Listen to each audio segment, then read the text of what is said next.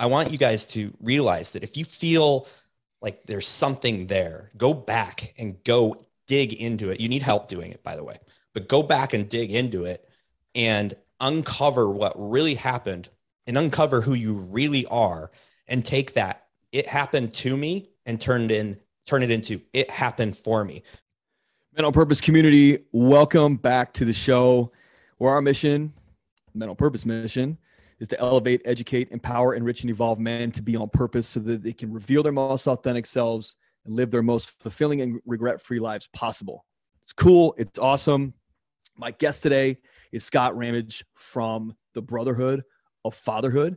And we're going to be talking about everything and anything, being a dad, having a dad, stuff that we were taught, stuff that we wish we were taught. And we would get really deep into fatherhood and marriage and business and entrepreneurship and what to teach your kids and how to teach your kids. It's a really cool episode.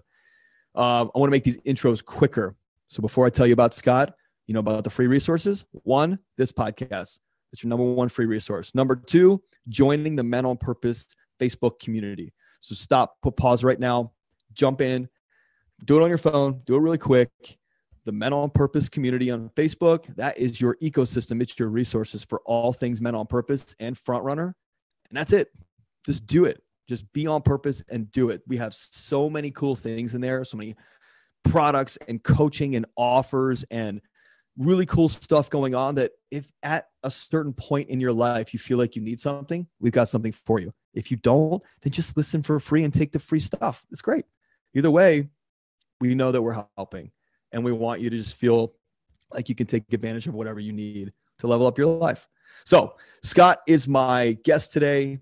He's a co-owner of VAs for Gyms and Media Machine, a company that provides virtual admin services to small business and coaches. What a cool company. Scott's a productivity nerd. He loves leveraging systems to get more done in less time. He's passionate about helping men become business leaders in their homes and communities. And that's why he co-founded the Brotherhood of Fatherhood, which is a group for men to help each other step up and lead. He's the host of the Brotherhood of Fatherhood podcast, Stories That Sell podcast, and co-hosts the Principles of Growth podcast, which, by the way, all 3 of those you need to check out. He's been married for 25 years. He has 2 teenage boys. He enjoys lifting weights, rucking, snowboarding, mountain biking, and traveling with his family. Now, with that said, Scott and I are going to get deep into trauma and past conditioning and bullying, you name it, we're getting into it. And this one is not just for dads out there. This is for aspiring fathers. This is for people who have trauma from their fathers, whether their fathers did or didn't do. So this episode is for everybody. Even though we're going to be talking from a father's perspective, you're still going to gain a lot out of it. That's it. Welcome to the Men on Purpose podcast. Enjoy. All right, Scott. So I was on your podcast, the Brotherhood of Fatherhood. It was kick-ass. It was great, man. and I thought, conversation. You're on such a great mission like we are. And we got to support each other to help guys out there, or to lead, or to be a model for guys out there. If they choose it, whatever. Some guys don't. They want to be not on purpose. That's cool. There's nothing wrong with any of that. The thing that we like to say is that if you're not living the life that you truly want, if you don't have the money, the relationships, the relationship with yourself, the results that you're looking for, then changes have to be made, or stop complaining about it. Because I know some broke ass people, and I don't mean just in money. I mean broke people, mindset, habits, rituals, money, job, and they're actually happy because they don't give a shit. They're like, fuck it, man. I live in a $40,000 house in the middle of wherever, and I'm cool because my grandkids live next door, and I don't care. I don't need much, and that's awesome. They also don't complain about their lives. Now, I'm sure that they complain when they're like watching Jerry Springer or something noon on a Tuesday, but they're not out in the world screaming from the rooftops like the world has to change, like most people are. Right. It's not the world. It's you. It's so funny you said that, because when you said, I don't care that they're not living, and I'm like, in my head, I'm sitting like, I don't either, but I don't want to hear them bitch ass whine about things. I don't want them to say, yeah, but you had a dad who was awesome. You don't know what it's like to have a dad that was in prison. I get this all the time. And that's where I draw the line. It's like, dude, if you are happy being miserable and you're not in a place where you want to change, fine, but stay out of our way. Yeah. Embrace that shit. Embrace it. It's right. And there's nothing wrong with it. It's just, if the formula that you're running your life by is not getting you the results you want, then try something new. That's all you got to do. That's all we're asking as self-proclaimed leaders of this men's movement, right? We're asking for people to take action in some capacity, change you, evolve you in some capacity. So I want to step back into your life and like, how did this move? Like, how did you get onto this path, this mission, this movement? Like, go way back, because the audience wants to hear your shit, man. The stuff that you just trudged through. Right. Well, the worst part for me was my early, when I had kids, when I started having kids. That was really where I look back, I'm like, oh man. But I didn't have the perfect childhood, but I'm going to tell your listeners right now, I had a great father, awesome example, great household. We weren't rich, but I felt rich inside. Yeah. Was provided for. I had all sorts of great opportunities. I got into skateboarding. My dad built a half pipe. It was like, he's one of those guys, like just stellar upbringing. School sucked balls. Straight up. School was, I had so many scars from elementary, middle school.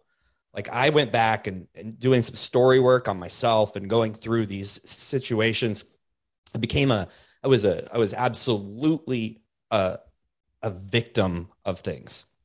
And here's what happened a couple of years ago. And I'll go more into the story, but I want you guys to realize that if you feel like there's something there, go back and go dig into it. You need help doing it, by the way, but go back and dig into it and uncover what really happened and uncover who you really are, and take that "it happened to me" and turn it into "it happened for me." Because when I rewrote those stories, I go back and I look, wow, I became a teacher in public education because my teachers were horrible to me. I had a few good ones, but I had a horrible experience.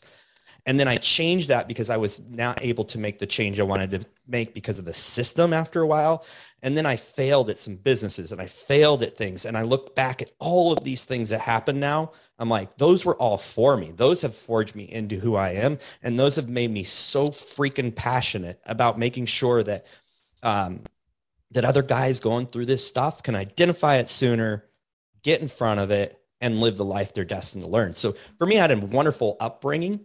Things happened at school. It had a lot more to do with being a victim rather than being a individual, and realizing that a lot of those things weren't because I was doing anything wrong. It was because other people had problems. But the reason I started the Brotherhood of Fatherhood was twofold. Number one, I sucked at parenting when I became a parent. And I've learned that when you become a parent, it's a new thing. I had a dad who showed me how to do it, but there's still no manual. And he didn't say, hey, when your kids are born, do X, Y, and Z. No one does that. No. And parenting brings out all these emotions, and most of them are unknowns. What happens to men when they have unknown emotions going on, or they don't know to handle a situation? Several things. Avoidance and anger are two of the biggest ones I think men deal with. And I had both of those. Didn't know how to deal with the situations. I didn't know how to deal with the extra noise, the extra hours, extra stress, the sick baby, the wife going through hormonal things. So the other thing that I did, which is pretty common, I've found after talking to hundreds and hundreds of men, is I started a business. I was working full-time as an educator, and I also started a business. So I just piled on in the name of providing for my family. And I provided so much for my family, money-wise, that I was completely absent, 100% absent. I told a story the other day on a podcast where it was Halloween. There was a downtown Halloween parade. My business was downtown. My wife brought my two little boys to my business, which was a bike shop downtown. And I'm like, hey, and they're all dressed up. Let's go do this thing. And I'm like, I got a rep coming and he's going to give me a bunch of swag. So you guys go ahead. I would give up those opportunities in the name of business. And I even would leave. This happened more than once on Christmas Day. Someone would text me, hey, I want to get my kid a bike and we failed. Can we come get one now? I'd leave my family and go sell them something.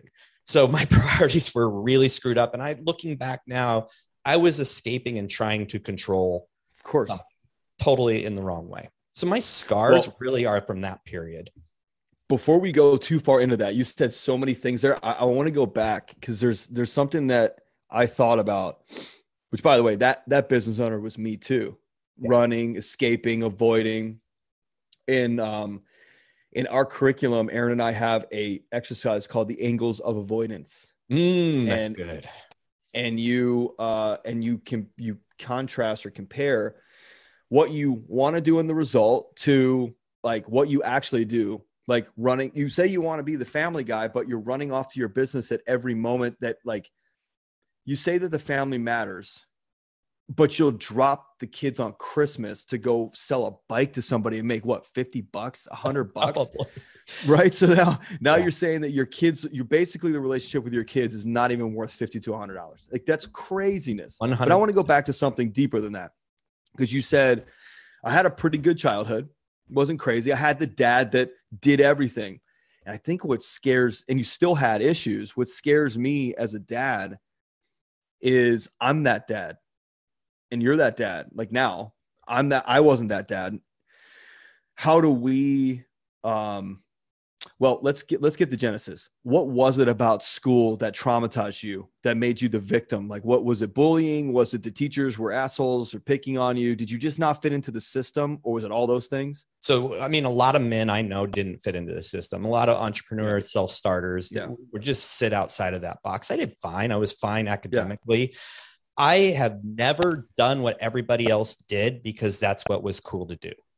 I had my own style. I wore Vans before kids wore Vans. I dressed up more. Like fourth grade, I was wearing button-up shirts. It wasn't nerdy. It was just clean cut.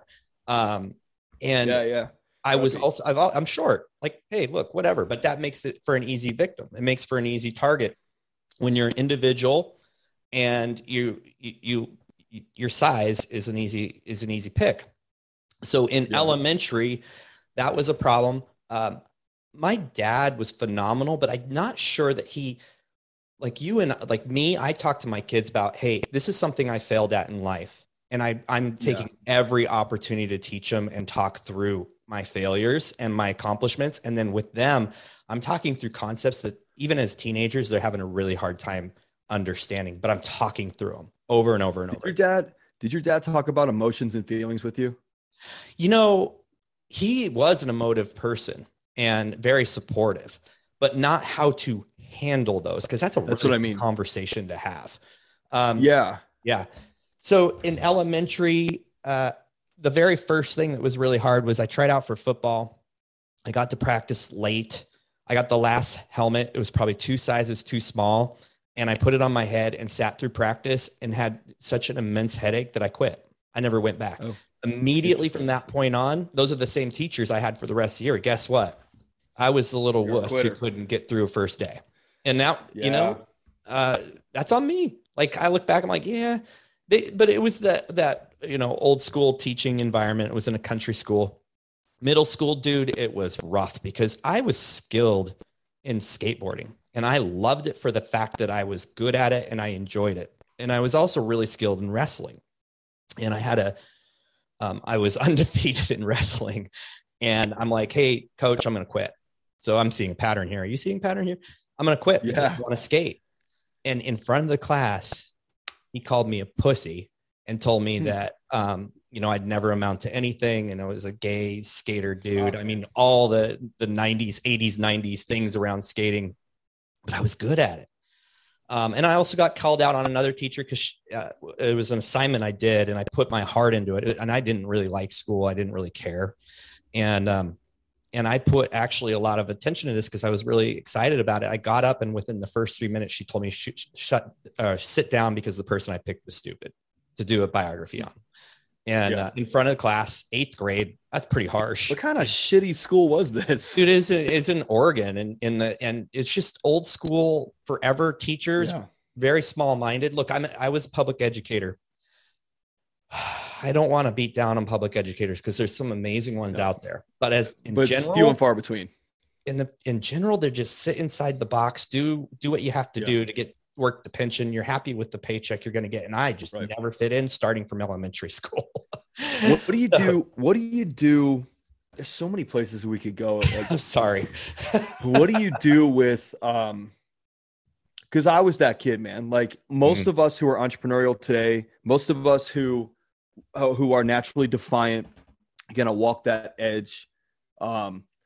Something you said really kind of triggered me, which was, you'll never amount to anything. You'll never be successful. Like you're like a born loser. Yep. And you quit on everything. You don't stick with anything. Unfortunately, the person that told me that was my mom.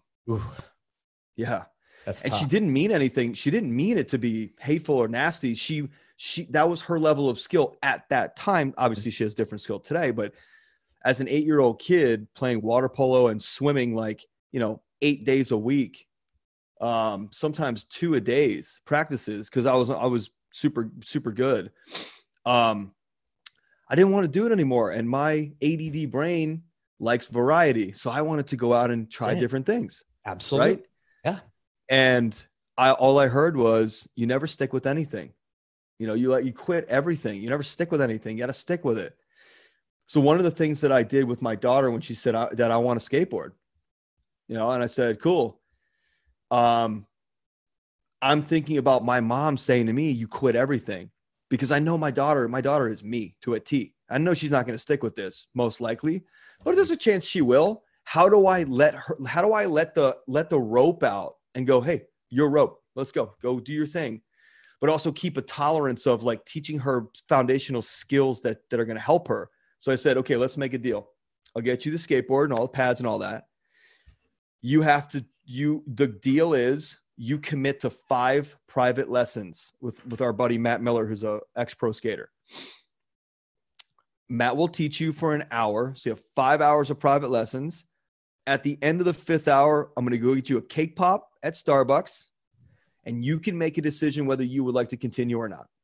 That's how you do it. That's what I wanted as a kid. Like, hey, I get it. You want to try a bunch of different shit? Cool. I support you. And I want to empower you to be consistent, but also I want to empower your integrity to your commitments. Absolutely. Now, what about the other side to that?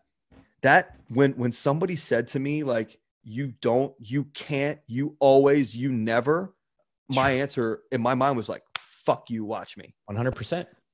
And like, I feel like today, and probably for you too, that natural defiance has driven me and like kind of brought me to where I am today. I've had to tailor it. Well, but like, how did that help you? It did. I mean, honestly, even going all the way back to like 5th grade, a kid was relentless, and it was to the point like, what am I going to do here? Am I going to get bullied every day, or am I just going to not care about the rules? And I just decided not to care about the rules. All whatever size of me, standing up to his chin, I kicked him in the balls and punched him in the face, and he never bothered me another day again. And from that day on in elementary, I was golden.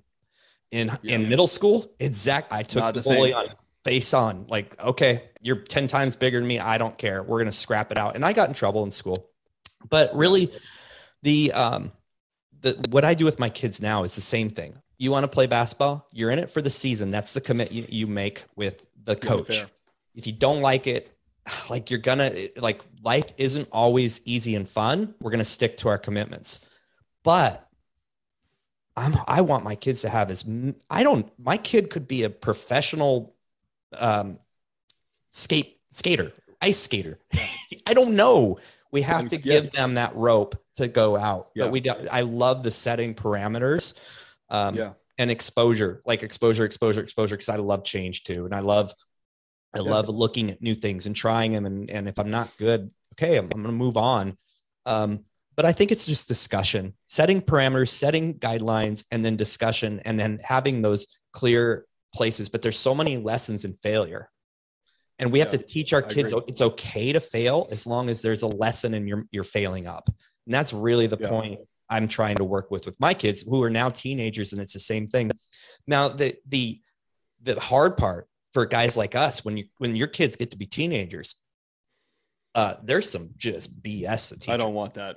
Dude. I cannot. So my kid will come home and say, teacher said this, and this is how this went down. And I'm, that's wrong. You go. Yeah. I mean, I'm just like, and I'm like, I'm having to pull that back in and be like, okay, how can you approach this?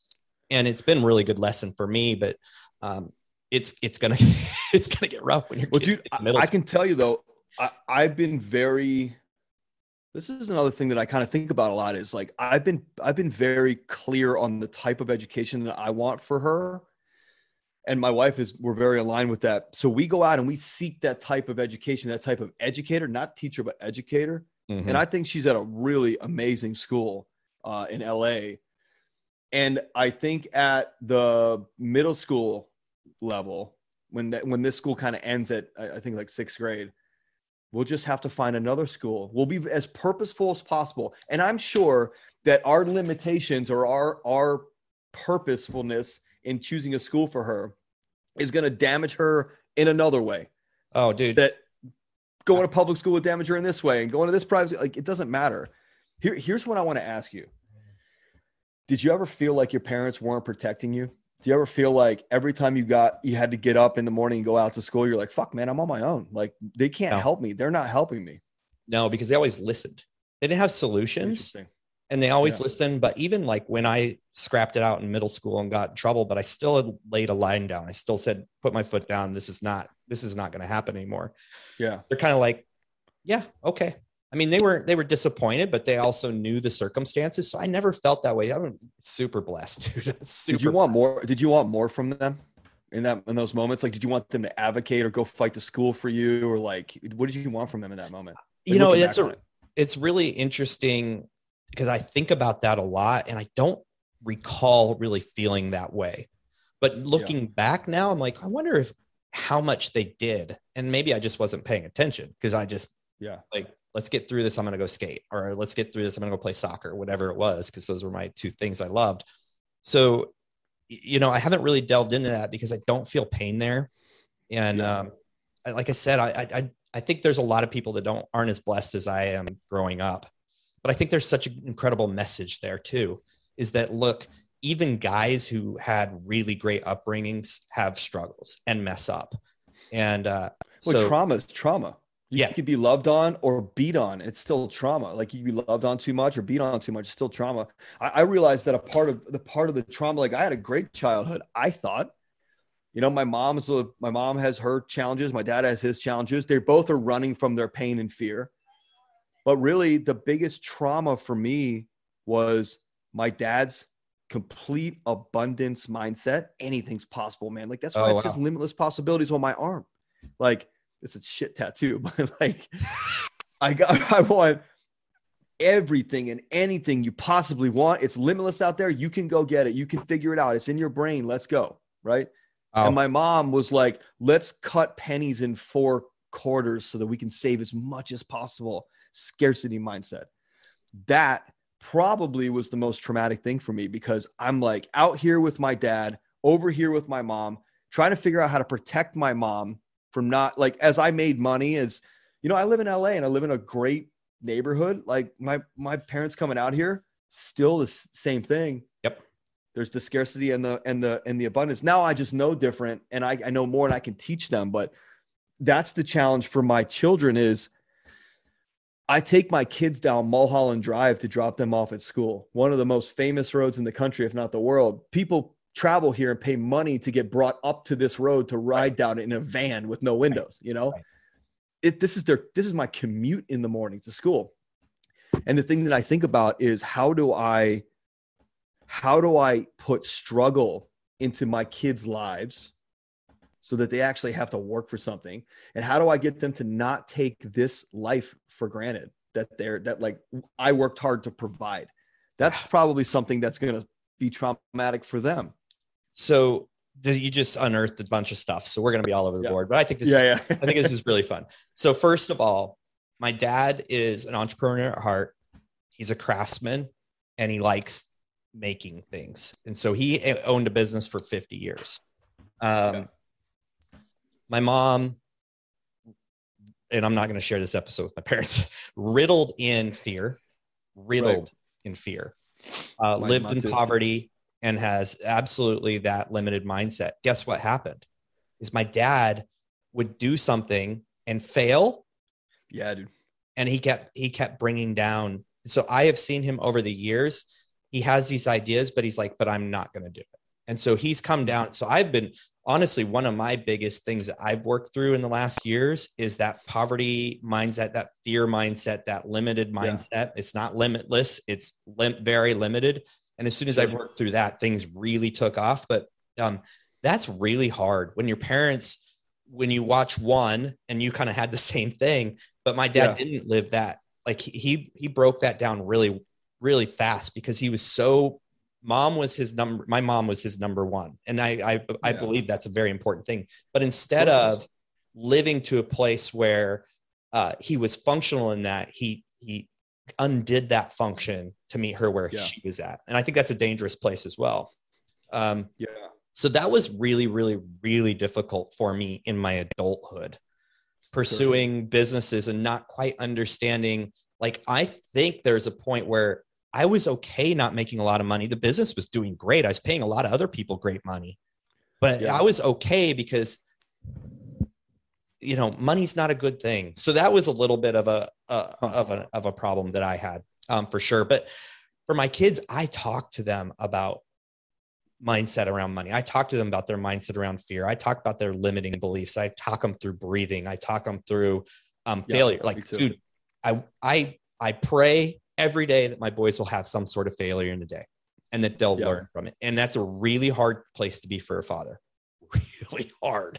It's not, though, when you think like what's going to get them, like they broke their arm failure. It's like, I didn't hit this. And then I think you're doing the right thing. And because that's what I'm doing. It's like, I want to walk them through the cycle, fail, succeed, course correct, evolve, fail, succeed, like, learn more. Yeah. But I think it's really important. What we're illuminating here is that everybody listening to this, if you're working a business that doesn't have the results you want, like we talked about in the beginning, if you're in a job that you hate, you got to go back to mom and dad. You have to go back to mom and dad. It's not high school that fucked you up. It's your parents that fucked you up. Yeah. Because they're your first model. That's how you form your wiring. Well, and then these subsequent things messed you up too. Yeah.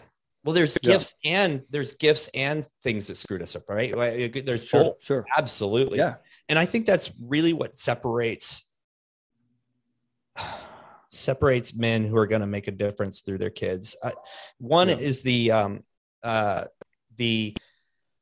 look, I don't know if you agree with me or not. So this is great conversation because I don't have to agree with me on everything. We were talking about that a little bit. Like, I used to fear that someone wouldn't agree with me. I'm like, okay, bring it. I don't care.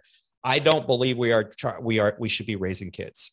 I think our mindset should always be that we are raising future adults that are going to kick ass in the community. That are going to be different on that.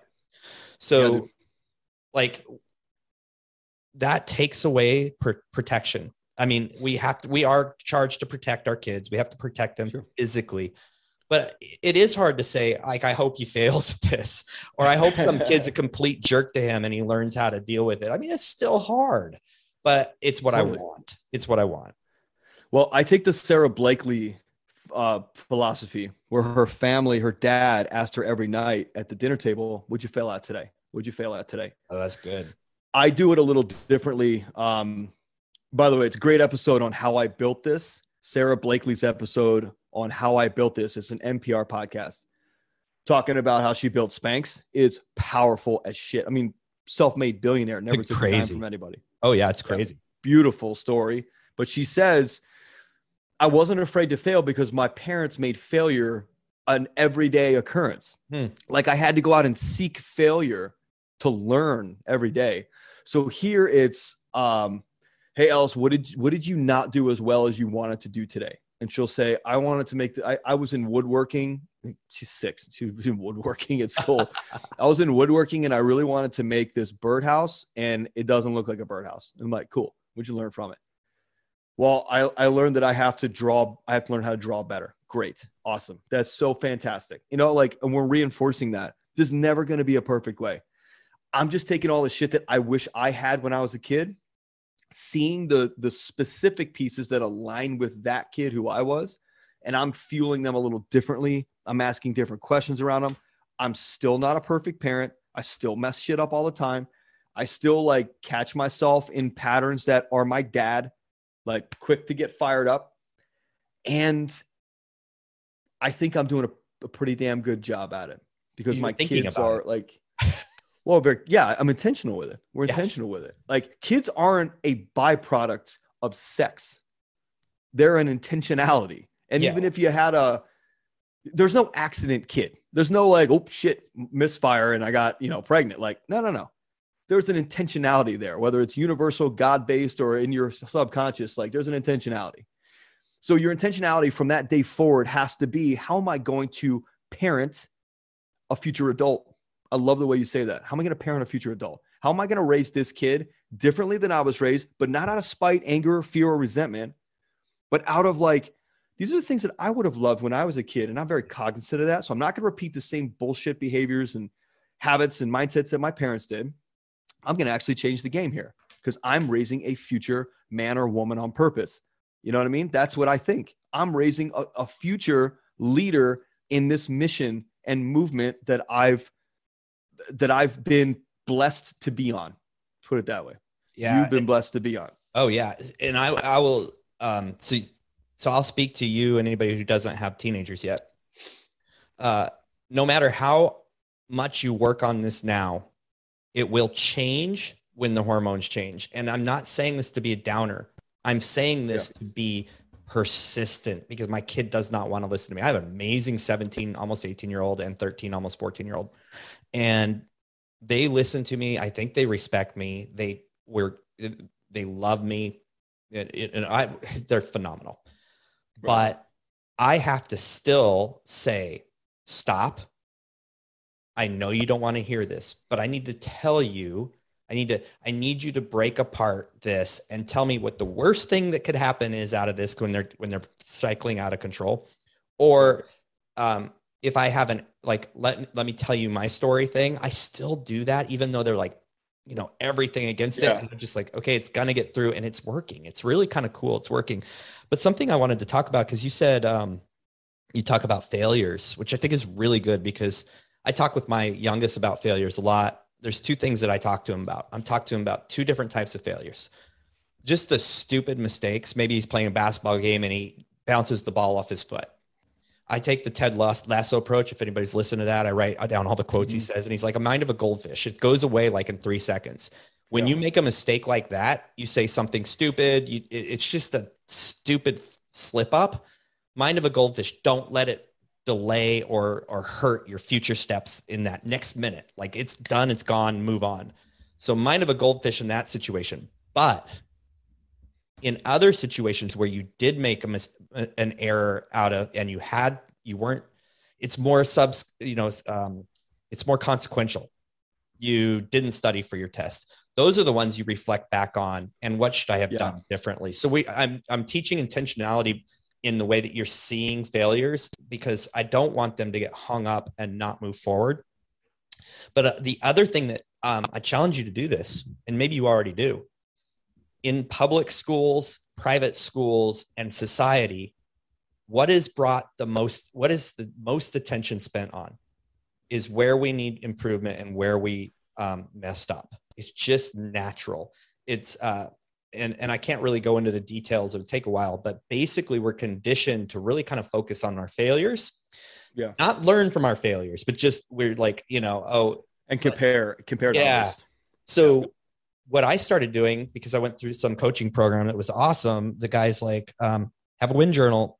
And so I'm like, I don't want a win journal. Like, I'm not going to do that with my kids, but every night at the table, I need you to tell me one win or great thing that happened today. Guess what? Yeah. It was hard for them because they're so focused on in their day, focusing on where they screwed up. It's been phenomenal. And now it's boom, it comes out. It's amazing. And it's not always just this great thing. It's like, hey, I made it through practice today without getting upset. That's a huge win. So on the same end, we want to condition our brains to also see the places where we're thriving and feed ourselves that fuel. And I even really struggled with that. Like even as an adult, a challenge to all of you, next time someone gives you a compliment, identify how you feel when someone does that. This is the proof. If someone says, hey, Scott, that was the best podcast guest. I actually had someone say this. You were the best guest I've ever had. And I was like, I started and I went, oh, and I just looked at him. I said, thanks, man. I appreciate that.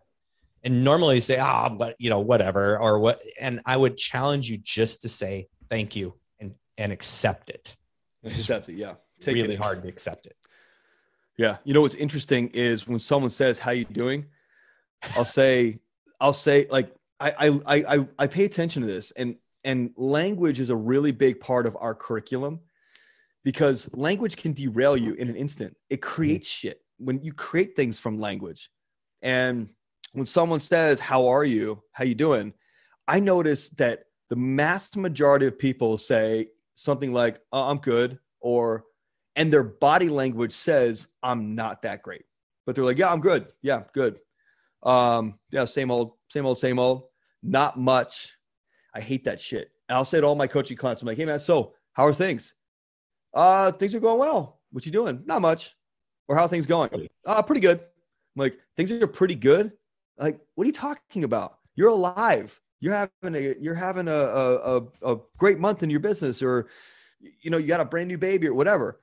And so I made it a habit to start talking to people. This is years ago when someone's like, hey man, how are you? I'm like, I'm freaking fantastic. I am so damn good. It's not even funny. Oh yeah. Like business is good. I'm like, no, my life is amazing.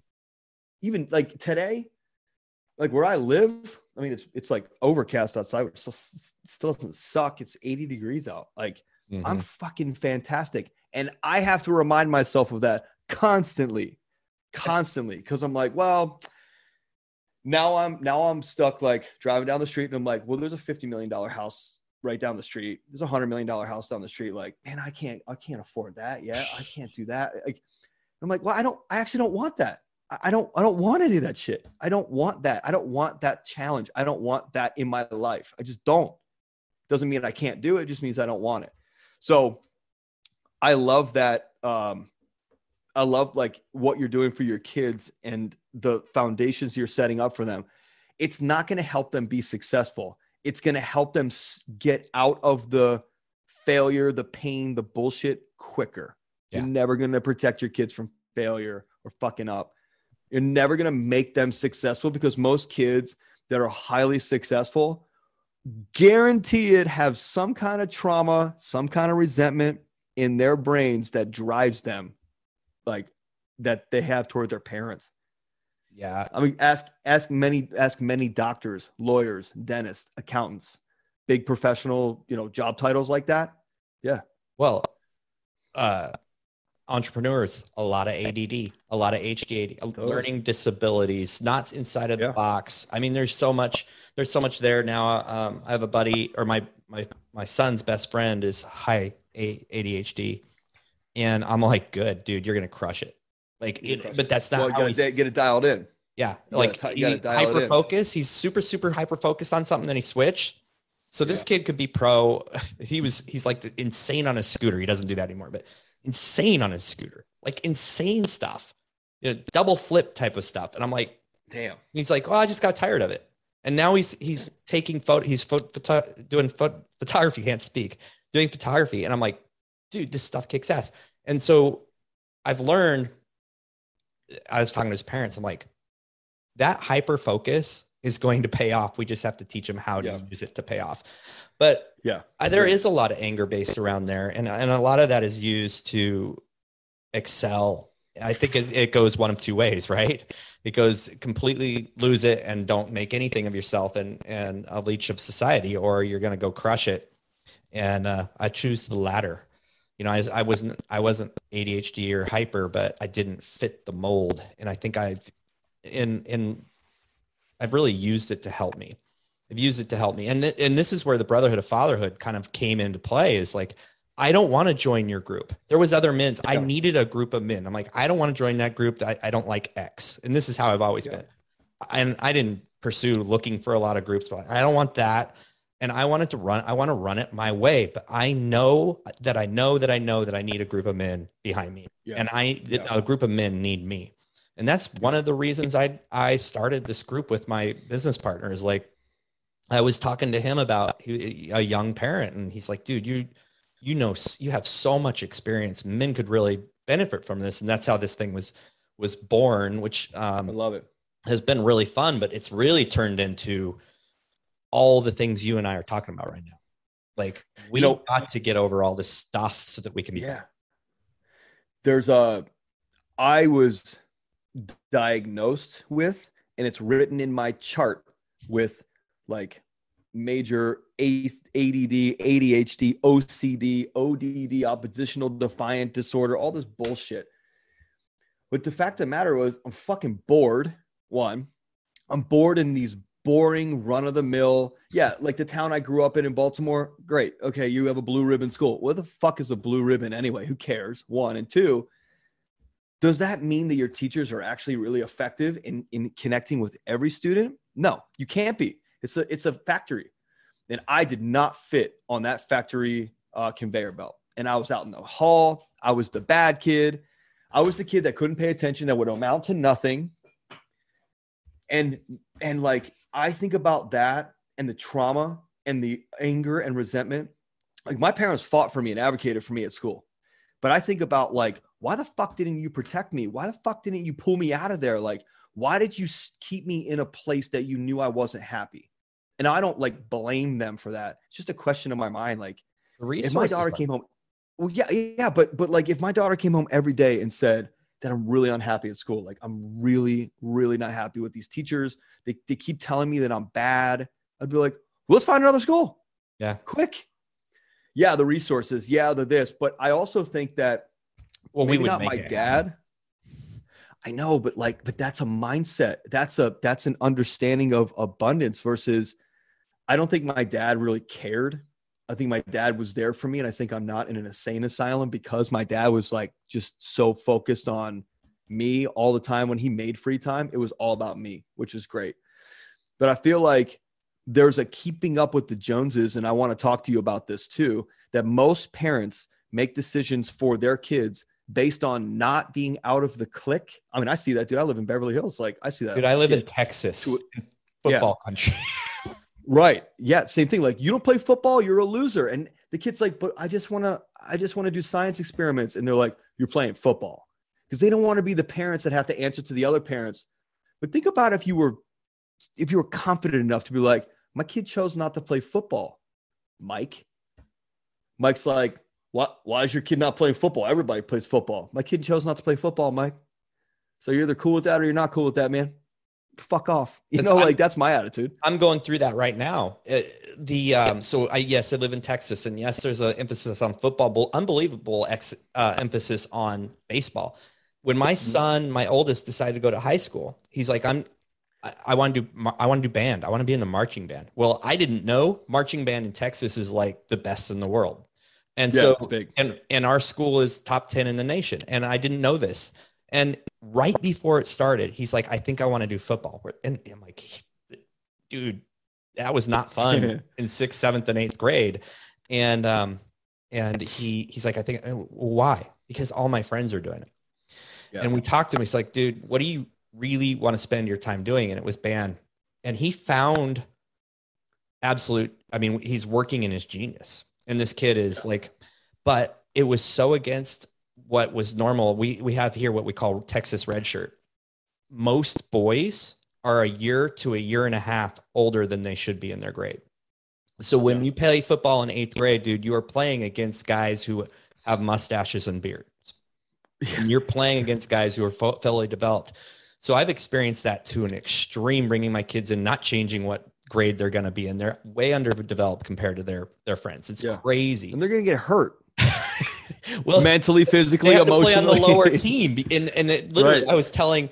I was at a basketball game and I told Kim, I'm like, my wife, I'm like, there's the A team, there's the B team. My son's on the B team. They're trying to decide if he's on A or B. But I'm like, you know what the difference here is between A and B? Puberty. That's it. It's size. It's 100% size. Yeah. But that's an endless race and it's really hard. And my oldest son's like, I'm not sure I want to go to college. And so I have the same conversation with adults because of like what college you could go into. I'm like, I don't know. He's not even sure he wants to. And I 100% support him. Oh my God. They're not going to college. Well, what's his plan? I'm like, how much money could I invest in his startup business if I'm not paying for college? Like, think about that. Think about that. Like, are you kidding? My in-laws say that to me all the time. And a lot of people, not around here, but in Baltimore, will be like, have you started saving for college? I'm like, I'm an entrepreneur. I'm always going to produce cash. That's just what I do. And no, I haven't started saving for college because if my daughter's anything like me, she's not going to go to college. She also grows up in a household where her grandparents on one side, my family, and her mother and I, like, we're entrepreneurs. They've never seen me go off to work. They've never seen me sit in rush hour or like do a morning commute. They've never seen that shit. They see me choose a life and build a life on purpose. So how could my kids ever get a job? Now I'll support them on that. Here's the thing I want to ask you. How do you help a kid find or work in that area of genius? Because that's really important. How do you like hold your hands on the side and like to mold, let the clay mold itself through your almost like not boundaries, because that sounds restrictive, but like you're the, what word am I looking for here? You're the parameters almost, but they're not tight. They're like invisible lines, but you see them. They're like laser beams. You can go through them, but like, hey, stay right here. This will keep you safe, but you work in here and like, let's find that place that you were really happy and like the subject you really like in school. You don't like math? That's okay. You don't like history? That's okay. Which, by the way, my kid's in a school that doesn't have that shit because she doesn't need that. I didn't need that. All I need to know is how to calculate my commission off of things. That's it. I know. You know what I mean? Like, that's all I need to know. I don't need fucking trigonometry and geometry. I don't need that shit. I don't need to know about the Prussian War. I don't need to know about that. And neither does she. Now, my son, if my son wants to be an academic and go to Harvard, daddy's fucking paying for it if he wants that. And if he says, Dad, I want to struggle and pay for it, guess what? Well, power to you, son. Sure. I'm here. I'm here to help you. I'm here to support you. I think it's almost more of getting rid of the invisible guidelines. I think like for me, every opportunity I can get to expose them to something that might be within their genius. Like I haven't found that for my youngest now. I actually think it might be band because he's really talented and he really wants to do it. I'm like, okay, this is more time consuming than football is even, but whatever.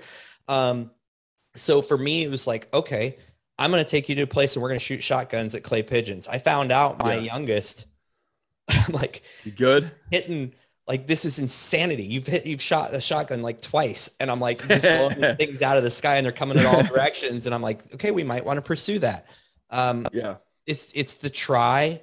And then I'm also not pushing. I see how amazing he is at it. And I'm just like that guy saying, hey, there's a club and I'm waiting and it's hard. And that's the hardest part is knowing that they're really good at something, encouraging without overbearing. And that's where I found my kids really thrive. My oldest, he really wants to be an entrepreneur, but he's got to be told what to do. It's just part of him. He won't do something unless he's told what to do. And last summer, he's like, I want to start my own business. I'm like, okay. And I gave him all sorts of ideas and he didn't like them. And I'm like, you know what? Hands off. So I said, you need to get a job. So he got a job and it was an evening job, 4 to 10. And he came to me one day and he's like, I think I could paint numbers on people's curbs because people around here have that. I'm like, cool. Do some research. He did the research. By the end of summer, he's like, okay, I made $60 to $65 an hour painting curbs. Oh, shit. I made, which was awesome, still really awesome, $10 an hour repairing AirPods. and refurbishing them. Okay, cool. Which one did you like better? I had more fun repairing AirPods, but I really like making $65. Right. But I had to let him fail at some of that because he didn't like self-monitor. He could have made 10K this summer, and he made like 3K, but he didn't push. He didn't market. I gave him marketing ideas, but that is where we have to go. We have to present opportunities and see where they take them and give them bumpers, like you said, but also let them decide whether they're going to roll over those bumpers sometimes. So it's just, well, the restrictions, if you want to call them that, like, let's say the laser lines are like I love flying, and the lines say the sky is yours. Just, this is a Bravo zone, which is Southwest airline territory. Do not go there because Southwest lanes 45 planes an hour. Bop, bop, bop, bop, bop, right? If you want Bravo clearance, these are the time frames, 3 to 5, 9 to 11, Monday, Wednesday, and Friday, that you can go Bravo clearance into the city limits and fly around Baltimore City. Other than that, do your thing. The sky is yours. But if you want to enter Baltimore City, these are the parameters. So that's interesting. And I think one of the challenging pieces for me as a guy that's maintained a lot of control in my life, intended to, because out of control meant scary, fear, panic, anxiety. If I can maintain control, we're good. My environment, my kids, whatever. We have to let them get into things, even though we know like painting curbs that's going to take you anywhere. But it's going to learn something. I wanted to get a job at a detail shop between my summer between high school and college. And my mom was like, absolutely not. There's chemicals, that time, you're not going to make shit for money. And my dad goes, go do it, man. That's where your heart's taking you. I don't care if you make $5 or 50 grand. If you love it, you're going to learn a lot of shit about it, what you want, what you don't want. And what I learned, in all honesty, was I learned how this business, like, I'm just curious about like the formulas and systems. And I was like, that business could have generated 10 times the amount of money. The owners were doing too much. And I watched that and I learned that and I brought it into college and then, honed that skill and then brought it into my dad's business in terms of leverage. It was great. And my dad was like, do your thing, dude. I made like $2,000 that entire summer. Do your thing. Go do it. Yeah. I want to change oil and I want to landscape, Dad. My buddy Chris's dad's company. I want to do that at the same time. Okay. So you're going to work from 5 a.m. till 7 landscaping, 7 to 12 changing oil at an oil shop or, like a Valvoline. And then you're going to go detail cars until 10 p.m. Go do your thing. You're going to learn so much. I'm so happy for you. Go. Absolutely. I think we have to ask questions while they're going through that. So my son doing curb painting, he's like, I should have done car detailing because my friend drives Lamborghinis and Ferraris around and he does this and he makes, he's been on TikTok with the, what do you do for a living? He was one of those, but he was the guy cleaning the car. And I said, okay, let me ask you some questions. You can do it. Fine. But one thing about my business, son, is that I make money when I sleep and I make money when I'm talking to people on podcasts. He's like, I'm like, so you have to think about those bigger things. I don't care if you go make money doing landscaping or that, but always ask, if you're trying to build a business, always ask, how can you scale? And is it going to live or die on you? Because when you're older, if you get hit by a bus tomorrow, you still want your family being taken care of. And he's like, oh. Yeah. It's interesting. Somebody at school, like I live in a really nice area in LA, and somebody at my daughter's school, very small school. Parents probably, I don't know who it was, but parents probably work in their 9 to 5 and my daughter said, this kid asked her where she lived and she told her, my daughter told this kid and the kid said, you must be rich. Mm-hmm. So when I picked my daughter up from school and I said to her, I was like, how was your day?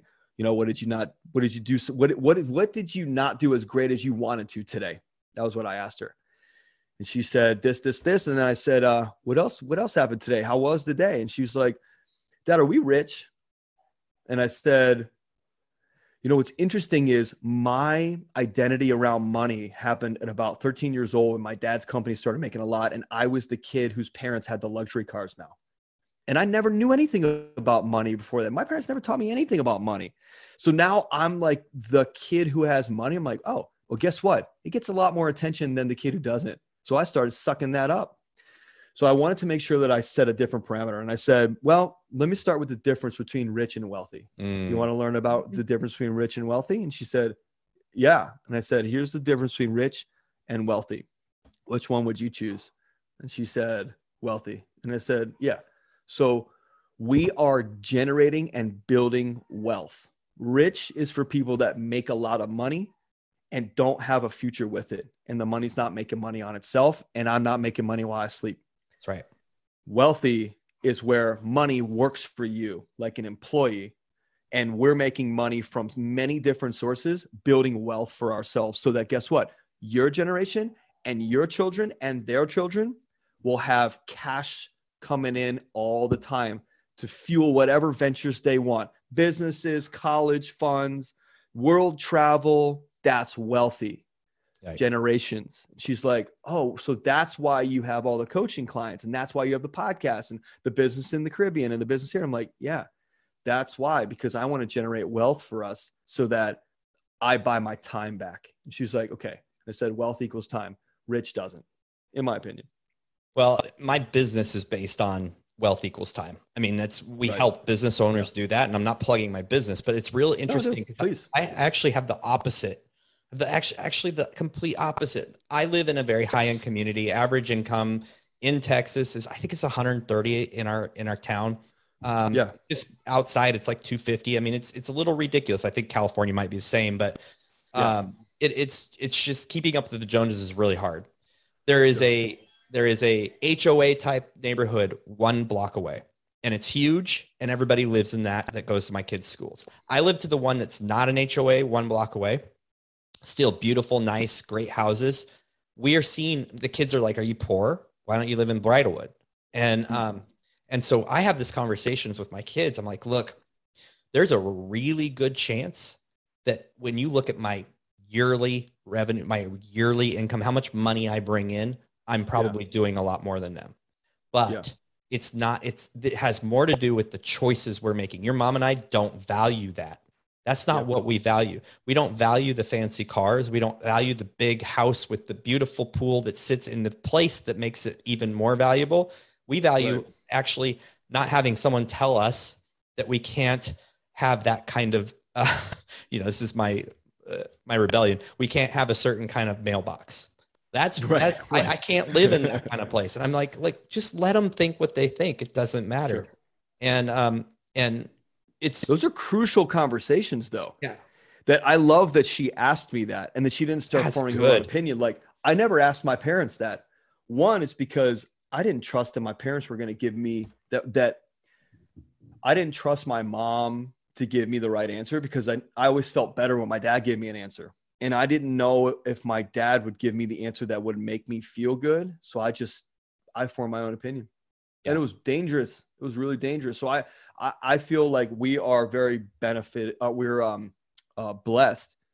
And I'm super grateful that my kid's asking me questions like that, Here's something I want to leave with though. If someone's listened this far and they are a corporate man or they are an inside the box job type of person and you've made it this far without getting pissed, good for you. You have an open mind. But here's the lesson is like, don't assume your kid is going to fit in that box. It is 100% okay for you. Absolutely. Like like we were talking when we very first started, like there is a lot of corporate folk around here, a lot. It is very weird to be self-employed. I am an outlier 10X in Texas. It's weird. Like you don't work for, well, how do you have vacation? I'm like, I have vacation whenever I want it. But I think it's really important that people in fact, I know a few who are having these massive feuds with their kids who graduated because they don't want to go to school. And it's like, it's tearing their family apart because they're so ingrained in this. This is, you do A, B, C, and D. And if you do E before B, you are out of out of line. And I think the message here is like, look, there's more one way to skin the cat. And with our kids, we have to have those laser line things, but it's got to be pretty wide. Your job is to keep your kids got to be wide. Give them a lot of leeway to find where they belong. Yeah. All right. Brotherhood of Fatherhood, real quick as we wrap up, how can people support this thing? Because I think you're doing amazing service for the world and for fathers out there. And I'm as supportive as I can be of your mission and your movement. So how can people support it? Yeah. Well, let me tell you a little bit first. I want to go over a little time here. We're not going to do the coaching thing. We may do groups and things like that. It's a podcast, Brotherhood of Fatherhood podcast, where I talk to guys like you. We also have a group on Facebook, Brotherhood of Fatherhood. Like, just check them out, subscribe. That's how you can be supportive. Our goal is quite honestly, is to connect men with guys like you. We know that there's guys out there working within our genius when they're genius. That's not my genius. I'm going to connect them with you where they should be. Yeah. So I kind of feel like this conduit, like, come listen to us. You'll get exposure to all these guys in this field. And hey, even if you want to email me, I'll tell you who the best of the best are. But we also have an event coming up in June. I know you do events, and I just got another update on one of our guests, and love or hate Joe Rogan. He's been on Joe Rogan at least 6 times, and he's going to be speaking at our thing. And we have, dude, the lineup is insane, and that's in June. So watch out for that. It's going to be like a high end men's weekend getaway where there's going to be some really killer things. It's turning out to be. So those let us know how we can support you on that. Because dude, I love or hate Joe Rogan. Joe Rogan's the top of his fucking game. So you got to watch him. You got to love him because he's doing stuff that got him to the top of the game. That's the whole point. Like, I may bring somebody to the table that you hate their concepts, but it does not matter. They're winning at what they're doing. Yeah. I'm not a huge fan of Grant Cardone because of the hustle and grind mentality. However, I am a huge fan of his philosophy around buying a home. I am a huge fan around the fact that he is now in really deep personal development, trying to fix his shit again. Yeah, I noticed that. I love that. Yeah. And that's the point. We want to bring men together and elevate. So get into the group, Brotherhood of Fatherhood, or at least follow me, Scott Ramage, with 2 M's on Instagram or on Facebook, so that you can see those updates, because we're only going to take like 40 guys this first one, and it's going to be incredible. So that's how you support, is just watch for what's going on and listen to the podcast and tune in. Great, man. This has been awesome. You and I could have just kept these mics open for like 3. I have to be careful what I ask, because I'm trying to figure out where it's going to go. But we could probably talk for 3 fucking hours, man, about and it's important. It's important for other men to hear guys like us who are self-imposed or self proclaimed leaders in this space, or models. I think it's important for guys to hear, like, there's no right way. There are wrong ways. I think there are ways that don't serve your children, but there are no right ways. It's just the way that serves them. And that is on you to understand your kid and work and meet them where they are. Don't try and get them to bend to how you would do it or how you were. They're not you. Even though my daughter is very much like me, she's not me. She's way more sensitive, way more aware, way smarter than I was. And I have to fuel that where she is, not where I want her to be. I'm not changing trajectory of her. I'm helping accelerate her on the path she's already on. Right. That's a big difference. That's huge awesome. Difference. Yeah. That's power versus force. And we'll come back and talk about being amazing husbands and all sorts of great things that we could go into, because these are all passion points of mine. But I love just jamming with you. It's been awesome. Yeah, we could do the Joe Rogan 3.5 hour for sure. We could. I don't know how many people would end up listening, but it would be great on my own. No, we'll have some drinks, smoke some weed, just like Joe. We'll just see what happens, see what comes out. We'll be talking about aliens and all kinds of dark government shit. Those guys went way off topic at the end.